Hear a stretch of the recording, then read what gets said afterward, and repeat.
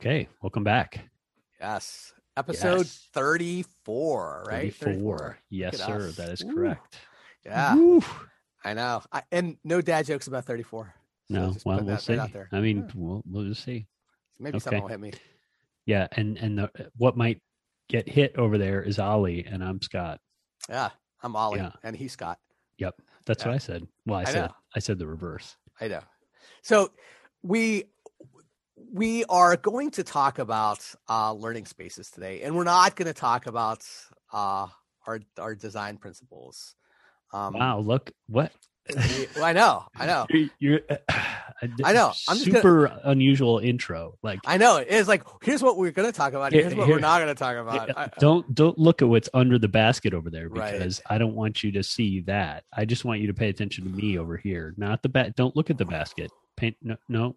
Well, as we were talking about this, and as we were sketching out where we want to go, we realized that we need to have a conversation about what is a learning space and what's the terminology everyone's using for this, because there's been a lot of innovation. So some of this innovation has been going on for years, right? Some of the innovation, at least in the physical space, has been going on for 5, 7, 10 years with a lot of schools, both at the K-12 and at the higher ed, looking at creative, innovative spaces, they've flexible seating, more open spaces for collaboration, lots more written spaces for horizontal and vertical spaces for people to write on.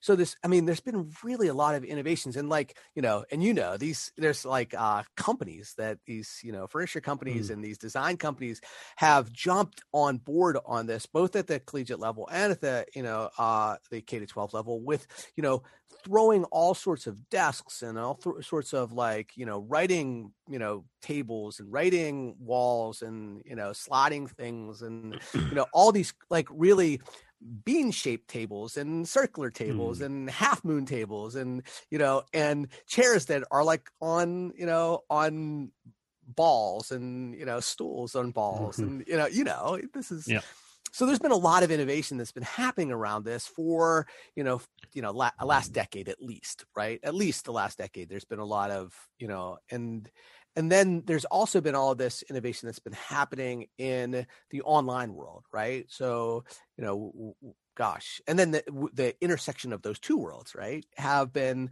also creating some innovations. And so but let's can I take a step back for 1 second? Sure, absolutely. Okay. So so part of the question is why learning spaces and why do we want to talk about them? And I think one of the things to think about is learning spaces are the infrastructure in which the learning happens, right? And it's the stuff that in many respects is often taken for granted, or it's just sort of, it's not given over to the control of the people who are doing the teaching and learning. Let's put it that way. So whether you're using a MOOC, whether you're using an LMS, whether you're using a classroom in your school or on your campus or wherever, the place where learning happens is largely outside of the control of the people doing the teaching. And it also, in most cases, is largely disconnected from those people in terms of how those things are designed. So when LMSs are designed, I don't think, typically spend a lot of time talking with the faculty that are going to use them. And even from my point of view, more important, people who actually understand learning. And the same is true of classrooms and other learning spaces, right? And I learned this when, I didn't learn this, but it really became clear to me when I was appointed as the director of the Krause Innovation Studio, or the Krause Studios for Innovation, as they're now known. And I was put on the committee to help design the space, and I realized, looking around the table, that I was the only one who actually knew anything about learning from an academic point of view, right? My background was to study learning. Everybody else in that room was Office of Physical Plant or custodial or registrar's office or whatever. There were all these people there who were representing the institution, but I was the only one representing the learning. And even if there have been content experts, SMEs, as they call them on the online development side, right? The subject matter experts, right?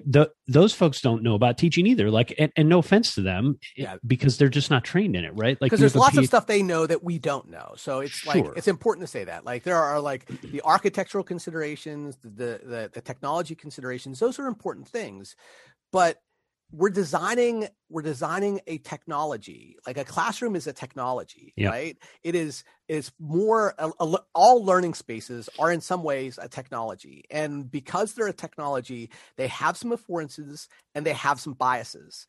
And we need to be really conscious of that, right? Because they will afford certain types of learning and they will bias others, and they will bias participation and voices, and all of that stuff is important to discuss, and it's important for us to, unpack, because it really affects how people learn and how people teach. Right. And that infrastructure is ignored. Like, as much as we've spent the first, 30 episodes or so talking here, the vast majority of what we've been talking about are the practices that happen inside these spaces. Right. Yes. So we're talking about, like, what do teachers do with kids in classrooms, in online environments? How do you build communities? How do you support certain kinds of talk and certain kinds of practice? But we've ignored something that Ollie and I have been talking about for, we were just saying this, at least 5 years, if not longer, which is the infrastructure that is built around those things to support it. And the original conversation was because Ollie was doing a lot of work in online spaces and talking about online learning. And I was in that stage where I was developing the innovation studio and trying to think about how that was going to happen. Right. And so we had a conversation. Spaces. Right. In physical spaces. And you and I were at a conference together, and we had lunch together and a beer or two. And I think we maybe, I'm sure it was just one. Right. Yes. Because it was lunchtime, right? Who has a beer at lunchtime? Yeah. And I think we sketched out some ideas on this on a napkin about, like, what are some of the intersections across these spaces. And I think that's the thing that is important is for us to consider, like, these learning spaces are different, right? We view them as different, but the learning is the same, right? Mm. And that's the critical part is, so as we, and I think that the way we want to frame this episode is not the way that they're the same, but to try to outline the learning that happens, right? And also to try to get us on the same page in terms of some terminology, maybe in terms of, so that we're all, like, thinking about learning spaces in the same sort of way. So if you've been on this journey with us, continue with us a little bit as we start to focus rather than on the practices we're doing, but also spend a little bit of time talking about the spaces in which we do those practices. Because I think what we're trying to get at here is, the whole purpose of the podcast that we're trying to get at is what does a good learning environment look like? And so what we're now trying to think about or talk about is, what does a good learning environment look like in terms of its infrastructure? So there'll be differences, of course, like physical classrooms and online classrooms are going to manifest that goodness in different ways. And we're going to talk about that, I think. But the idea is, as Ollie said, like, if we have certain kinds of learning that are our goal, then it should be that there are ways to think about those learning spaces to support that kind of learning, no matter what the environment is. And so, as much as, yes, we have to take into account differences between these learning environments, there also should be ways to think across them, sort of principles, right, that cut across them and underlie the goodness of how these different learning environments get designed. So can I, because we are using some terms like almost synonymously. Yes, and so I want to, like, because I think you and I have been intentional with calling certain things learning spaces, right? And then there's also, we kind of transition into calling them learning environments, and then classroom environments. And then I've also seen people use the term ecosystems, right? And classroom ecosystems. Yeah. Which ones do you gravitate to, and why? Is there like one that you're like, hey, I think I gravitate to learning spaces and learning environments. Mm-hmm. I really like the ecosystem one, but I think it's just foreign to a lot of people, so I try to avoid that. But what about you? Is there like one that you really think that it? Yeah, I think it's a good question. I think, yeah, I'm with you. I generally prefer learning environments because for me, it's more inclusive than learning spaces. Yeah. But I think a lot of that, as is so often true with language, is more about how you define or interpret the word space in learning spaces. That's exactly where I was going. Right. Yeah. So, but I think part of the problem with learning spaces is that it's mostly now been co-opted into, as you were saying, these sort of physical learning environments where, furniture companies or whatever have pivoted from when they were working in businesses and they were doing all this work in businesses to redesign the business workplace. And then they realized, oh, universities are a great new environment for us to try and work with. And maybe at the same time, universities were trying to rethink themselves a little bit. So learning spaces for me gets associated with higher ed in particular. Sure.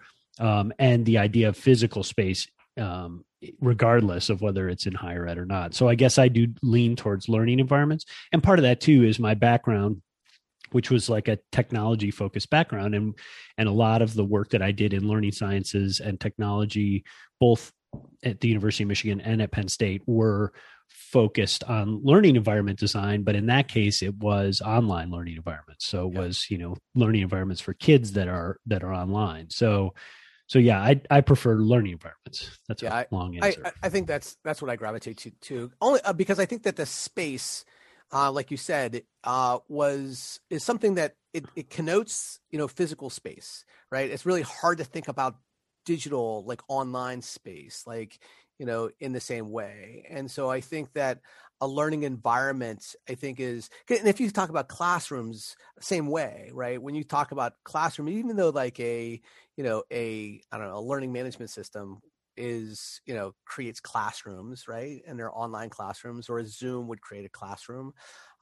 We don't really think of them in the same way that we would see a physical classroom. And so I think that the term, connotes that physical space. And so I think environments is much more inclusive. And I think that we can think about, the environmental space, digitally, online, it's, and physically all the same way. And I think that's more inclusive. I really like the ecosystem, because it's, I think it better captures, this is from a book from Zhao, where like the mistakes that people make in ed tech. I think I can look up the specific text, but he talks about it a lot as an ecosystem, and I think it captures better the complexity of it. Right, I like that because of the complexity that it seems to suggest. Right, environments are complex, but I think ecosystem kicks it up a notch. I don't know.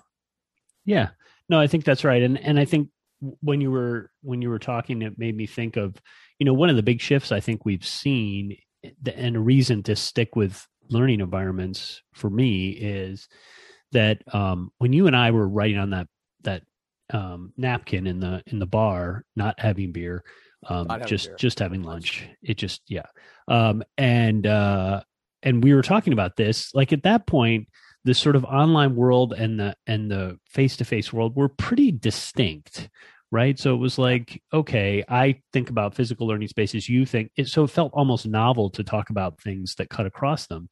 But now in the last year, as a result of the pandemic, we've seen that those barriers have largely been smashed. So we now have like online learning environments, which are, there's all this new terminology, as you say, but like online means basically you're not on a video of any kind. You're basically doing stuff with text, interacting with or other objects, but you're interacting with a static interface.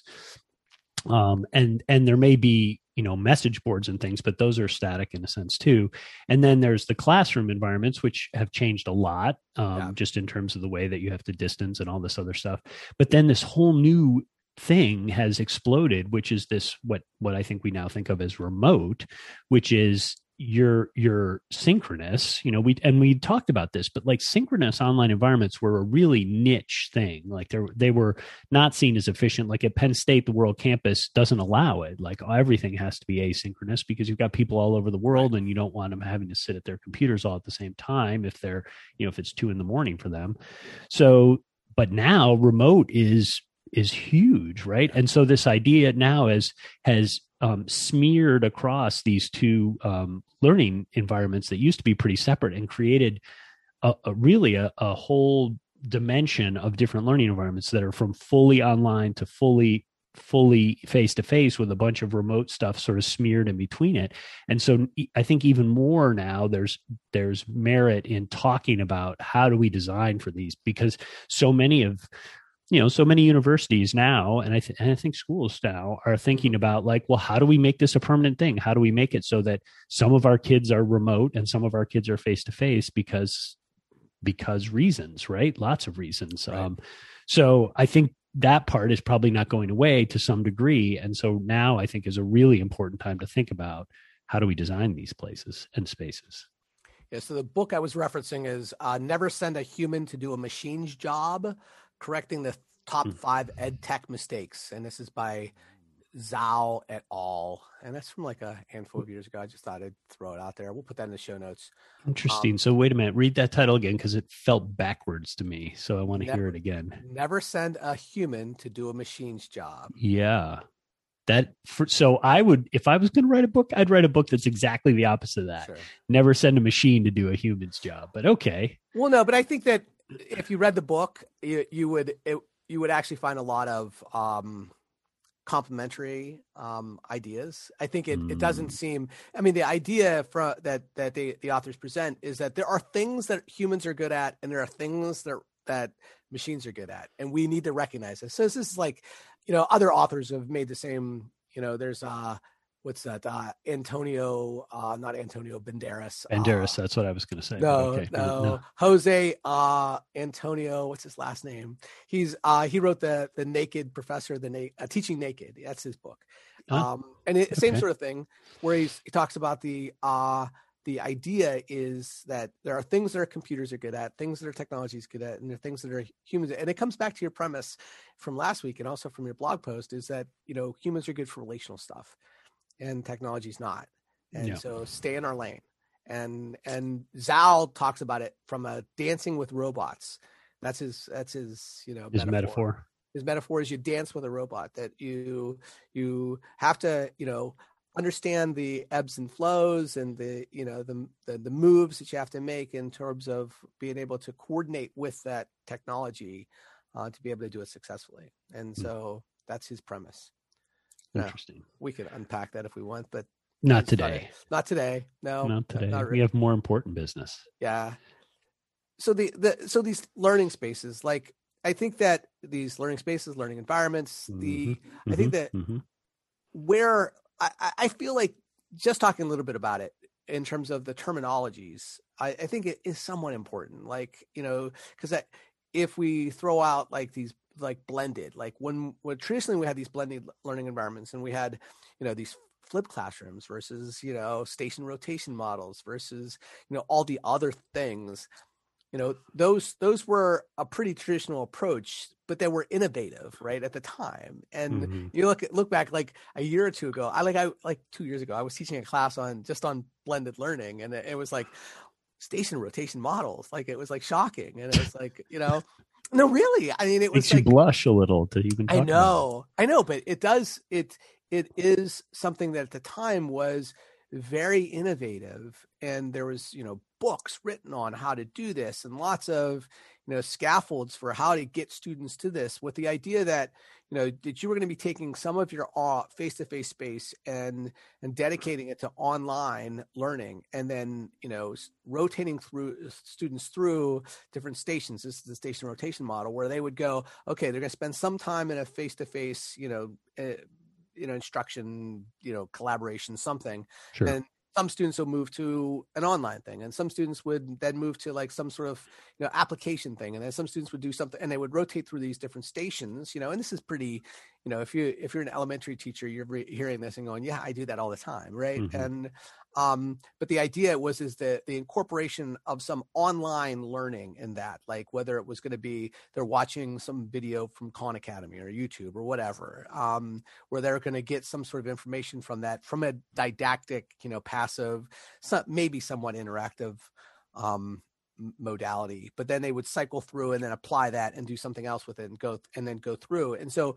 the real advantage with that is that you could take a group of students, like maybe 25 students, and now make the group into like 4 students at a time that are doing this thing. So you're working with 4 students. And then, so again, it comes back to that, dancing with robots thing, is that you can use the technology to actually run to building more relational types things with students, right? And that's the real advantage. Is it's not that, hey, we can, put our feet up and drink coffee and read the newspaper. That's not the goal. The goal is to help you to get to the other things that are more important,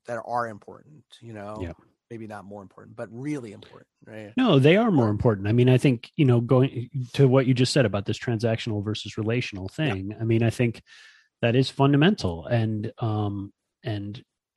maybe one of the principles or something, but certainly is one of the things that define good learning environments is one that's relational instead of transactional. Right. And so thinking about what that looks like in these different contexts with these different tools as the infrastructure for supporting learning, I think that those are the kinds of questions that we're interested in is how do we do that kind of thing? I mean, I think the other distinction that I've been thinking about lately in another context, in the context of teaching and teaching talk moves to pre-service teachers, is this idea of like functional versus purposeful. So I think one of the things that often happens with learning environments is you're focused really on the functional, like what is the learning environment going to do, as opposed to what is the larger purpose of the learning. And so you get lost in the sort of forest for the trees of, like I can remember being in these design meetings and people are talking about like, well, this is the kind of tablet arm we want in these rooms because I can stand on it and jump up and down and won't break. And it's like, well, I guess that's a criteria we want to use, right? But do we first want to ask ourselves, do we want a bunch of rooms with bolted down chairs and tablet arms before we decide that this is the great tablet arm to use because it won't break off? So, this question of like, how do we, what is the first, what is the primary thing that we use to design learning environments? And is it about like, can the custodians fit their broom down the aisle, or is it something about the learning? Yeah. So I'm going to go nerdy right here. Okay. Please. I'm just putting it out there. Right. So what I think that the question we have to determine is what is the prime directive?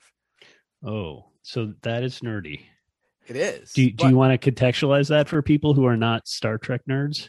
Well, I don't know. I mean, I'm sure everyone who listens to this is probably enough of a Star Trek nerd to recognize that much.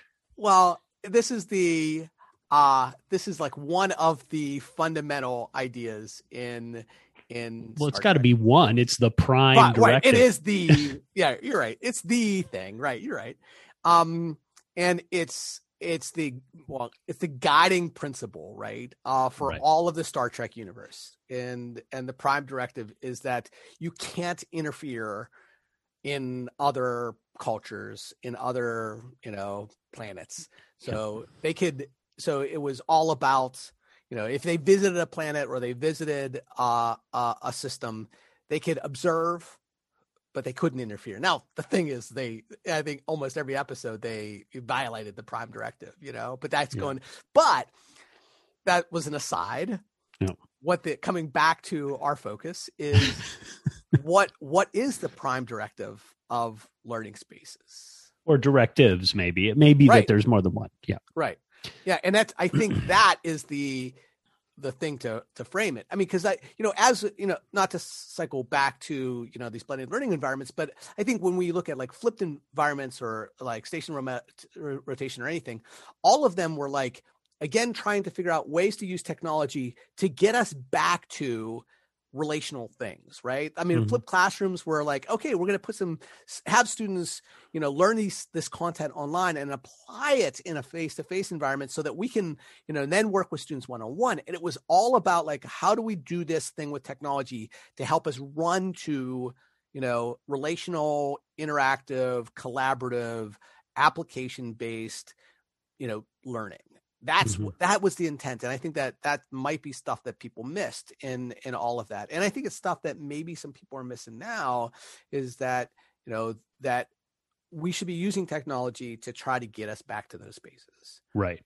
But, and I know this is my hobby horse because I've been thinking about it lately. So I'm apologizing in advance for this, but this functional purposeful thing has been, one of the things I'm thinking about. And I think one of the problems is a lot of the ways that we describe what you're just talking about, this sort of move back to trying to get relational learning environments through these techniques, right? So through station rotation or through grouping or whatever we're doing, breakout rooms. The problem is that when we talk about those things, we often don't talk about them in terms of the prime directive. We talk about them in terms of the function. Right. And as a result, what happens is teachers, whether that they're online or face-to-face or whatever, treat those things as if they're scripts because they're functional. So they just say, okay, well, what I'm going to do is I'm going to put kids in groups, or what I'm going to do is I'm going to do station rotation. And it's like, well, okay, but that in and of itself, just changing the function that way doesn't actually necessarily change the purpose. And I think this is one of the challenges that you see with the physical learning environments in higher ed that I saw, right? Which is they do all this work and spend all this money to rearrange the physical classroom, but the people, the instructors, still see the purpose as being the same as it was. So now it becomes this weird space where they're trying to do what they normally do in a space that's not really suited for it. And so it feels awkward and strange. And so then they sort of adapt, but they don't know how to adapt because haven't really got their head around the purpose. And so there isn't a good change. And so then if somebody gets frustrated, either the students or the faculty or whoever, and they say, forget it. Like, I'm done with this. I just want to go back to what I know. And I'm exhausted from trying to do this other thing. And so I think there's so many downstream effects of us not talking about these principles, the prime directives of learning that guide all this other functional stuff. So all this, I used to talk about like rearranging the deck chairs on the Titanic. It's like, well, doing all that stuff, if you don't understand the different purpose, all you're doing is superficial change. And we're not looking for that. You and I aren't interested in superficial change. We're interested in fundamental change.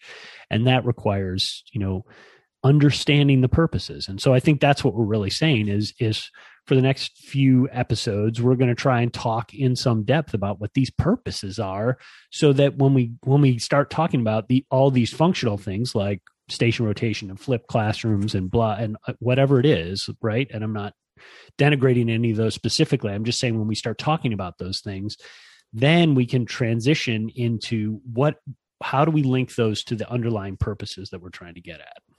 And I think the important thing is why are we having this conversation? Why are we framing it this way? And I think that what you and I have learned from, working in this space for however long we've been working in this is that many years is that just infusing technology in or changing the technology doesn't change the practice. Right? I mean, it doesn't. And if we've been talking about like practice for the last 30 some episodes, and then we now are talking about the technology, whether it's classrooms or all the other things, right? The technology. I mean, if we look at let's just change just a bit, like the one-to-one movement. So one-to-one movements is like, there's been a lot of research over the years about one-to-one innovations. And these are like when we buy a laptop or a device per student in a classroom. The research shows that has, a marginal, impact for a very small period of time. Mm-hmm. Unless there's intentional discussion and professional development that's ongoing, it has very little impact, sustainable impact on people's practice. What they find is that they just end up using the technology to support their traditional instruction. Mm-hmm. That's what they learn. And there's this like 2-year slump. Like for a year, there's like all this innovation. And then the second year, there's a slump. They just go back to teaching the way they do.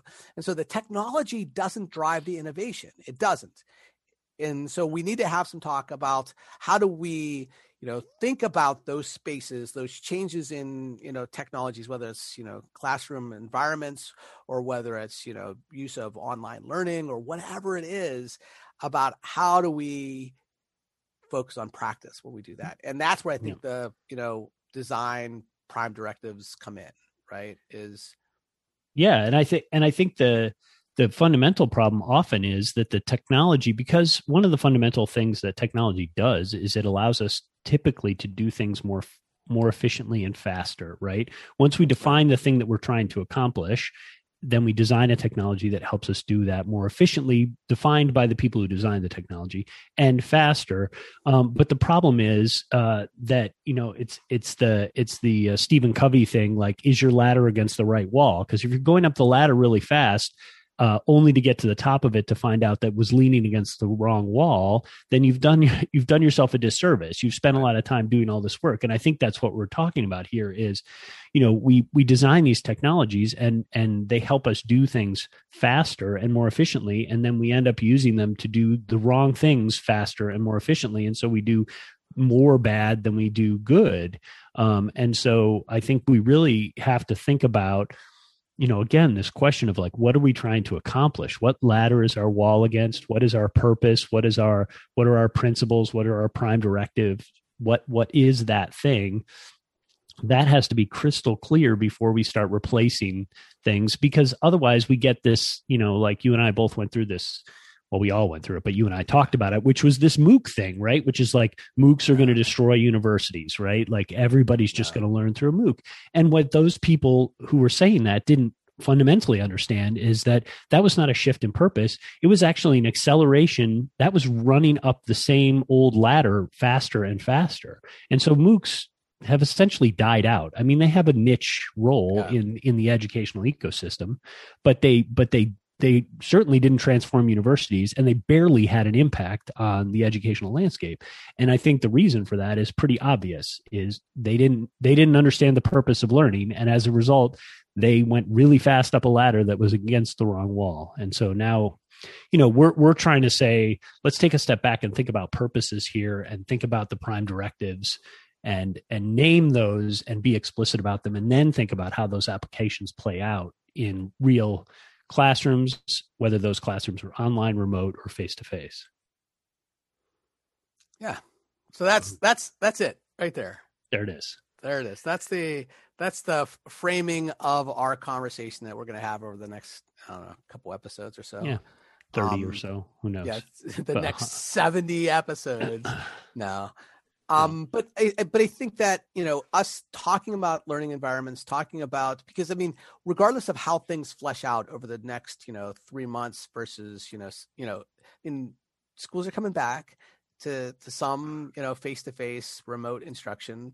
But I think that it's, as we go into the fall and we're going to start to see some other creative ways of having students in schools and at home. And I think that having a discussion about how to do this and how to do this specifically around science, and so hopefully these prime directives, these learning principles will be things that can apply to lots of different content areas and lots of different learning environments if we do them well, right? I mean, that's the goal. That's the nature of a principle, is it should be useful in lots of different places. Right. It should be. And we'll see. And we're hoping to maybe hear from some of you to push back a little bit.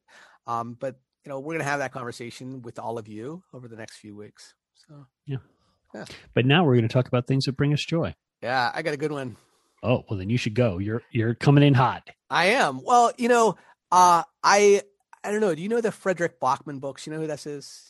I do. Ove, Beartown, and all that. And so I would say that like they've adapted. They did Ove as a movie a few years ago, and it was just the books are awesome. The books are so good. They're so like they just strip you down to your emotional core. And we just kind of happened on Beartown on HBO Max. There's a 5-episode series. This I did not know. I did not know it either. And so that's why I was excited to share, because we found it just a couple nights ago and we've binge watched like like 3 of the 5 episodes, and it's really good. And I mean, I think some of the characters could be more developed, but for the most part, it's a really good adaptation. I mean, when you figure when they're spending, an hour an episode going into the characters, over 5 episodes, they're spending 5 hours talking about the book and developing the storyline. There's a couple characters I wish they did a little bit more with that were really central in the book. But that was one of my favorite books of the Bachman series. Yeah, nice. So check it out. Beartown. It's in Swedish. I need to say that. Just be warned. Be warned. It is in Swedish. I don't speak Swedish, but I can read subtitles, and so good for you. I'm proud of you. I know, but I feel like we need to do some sort of shout out to Jason Petula here for just for Swedish things. He's our Swedish ambassador. Shout out to Jason P. Because he's listening. Oh no, he's not. No, he's like podcast. He's like no. Podcast? What is that? I don't understand that. Is that like radio that doesn't work as well? I don't understand. What channel is that on? Yeah. Sorry, that's okay. Now we not only shouted out to him, we slagged him pretty hard. Well, that comes with the territory. Yeah, you get what you get, and you don't get upset. Right. He would be doing it with us. We'd be on the receiving end of that. Receiving end. If he was here, but he's not, and he won't hear this, so it'll be fine. Right. Don't tell him. Shh. Don't tell him. Nobody. If you know Jason Petula, do not mention this to him. Yeah. All right. What about you, Joyce? So Joy's this week. I think, I had one, and now I've forgotten it, but I'm going to talk about a book I'm reading. So I'm reading, and now I'm not going to remember his name. So let me do a little quick Googling. So I'm reading what I talk about when I talk about running. His book's right there. So I should be able to do this. Is Haruki Murakami. Probably butchered that name, but he's best known probably for the Wind Up Bird Chronicles. But he also wrote a book called 1Q84. That's a great novel. It's his work is really sort of mind-bendingly interesting. It's not sort of straight ahead fiction, but they're very cool books. And he wrote this book called What I Talk About When I Talk About Running, which is a memoir because he started running and writing at the same time in 1983, basically, and sort of has done both his whole life. And it talks about how he got started in both writing and running and how he sees the relationship between those. And what it's got me thinking about, and I've read this book before. It's one of those ones that I occasionally return to. I haven't read it that many times, but I'm a struggling writer. This is a thing that I have, as most academics, especially mediocre academics like myself, everyone a struggling writer. I mean, everyone is a struggling writer. I guess so. So he talks about it in pretty stark terms about, comparing it to running, which is to say, if you want to be a writer, the way to be a writer is to write. And that means that you write every day and it becomes a practice. So it's got me thinking not only about writing, which, I'm trying to think more about, but also just about practice, which I feel like I think a lot about. But the meaning of it, we talk about practice here a lot, but practice comes up in so many places. Practice in meditation, practice in running, practice in writing, practice in teaching. And so I'm rereading that and some other books that are helping me, I think through this idea of practice and its role in our life and how do we do it and what makes it a practice. And so it's a great book. It's a short book. It's really just little stories that he tells about his own sort of experience with running and with writing. And he's a good author, obviously, and interesting to read. So I recommend. That's awesome. Yeah. Yeah. So Joyce for the week. Week. Both related to writing and reading. That's right. Except for mine's, watching something that I've read. So yeah, it's okay. It's okay. Well, it's like, this is like the big debate about if you listen to an audiobook, are you reading or are you listening? Yeah, that's a good I did How to Be an Anti-Racist. I read that and I listened to it. I did both. Oh, interesting. And were they both reading the book? See, that's the question. I will say I got different things out of both of them. Yeah, there you go. Yeah, because I got to hear Kendi read it to me. Yeah, and which is, his intonations, his. So now he feels like a friend of the show, is what you're saying. Right, he is. But that we're never going to effort that. That's never going to happen. No. Right. I'm just, I'm not even joking about that being the thing that's going to happen. But right. Well, that's, I think, a good place for us to end on, you know, us wishing we had more friends of the show of that caliber. Yes. Yeah. Yeah. So sad. But we have the friends we have, and that we should be joyful for. You get what you get, and you don't get upset. Nice. You don't count the friends you don't have. You count the friends you do have. Wow. That's Write that down. I don't count the friends at all. I just. Come on. I don't know how many. I bet you got a little tally mark. In your notebook, and I'm just subtracting one right there. Made a new friend today. And I'm just subtracting, erasing one right there. Taking Scott off the list again. Yeah, so we'll see if he can. You're gonna earn your way back, brother. See if you can get back on the list.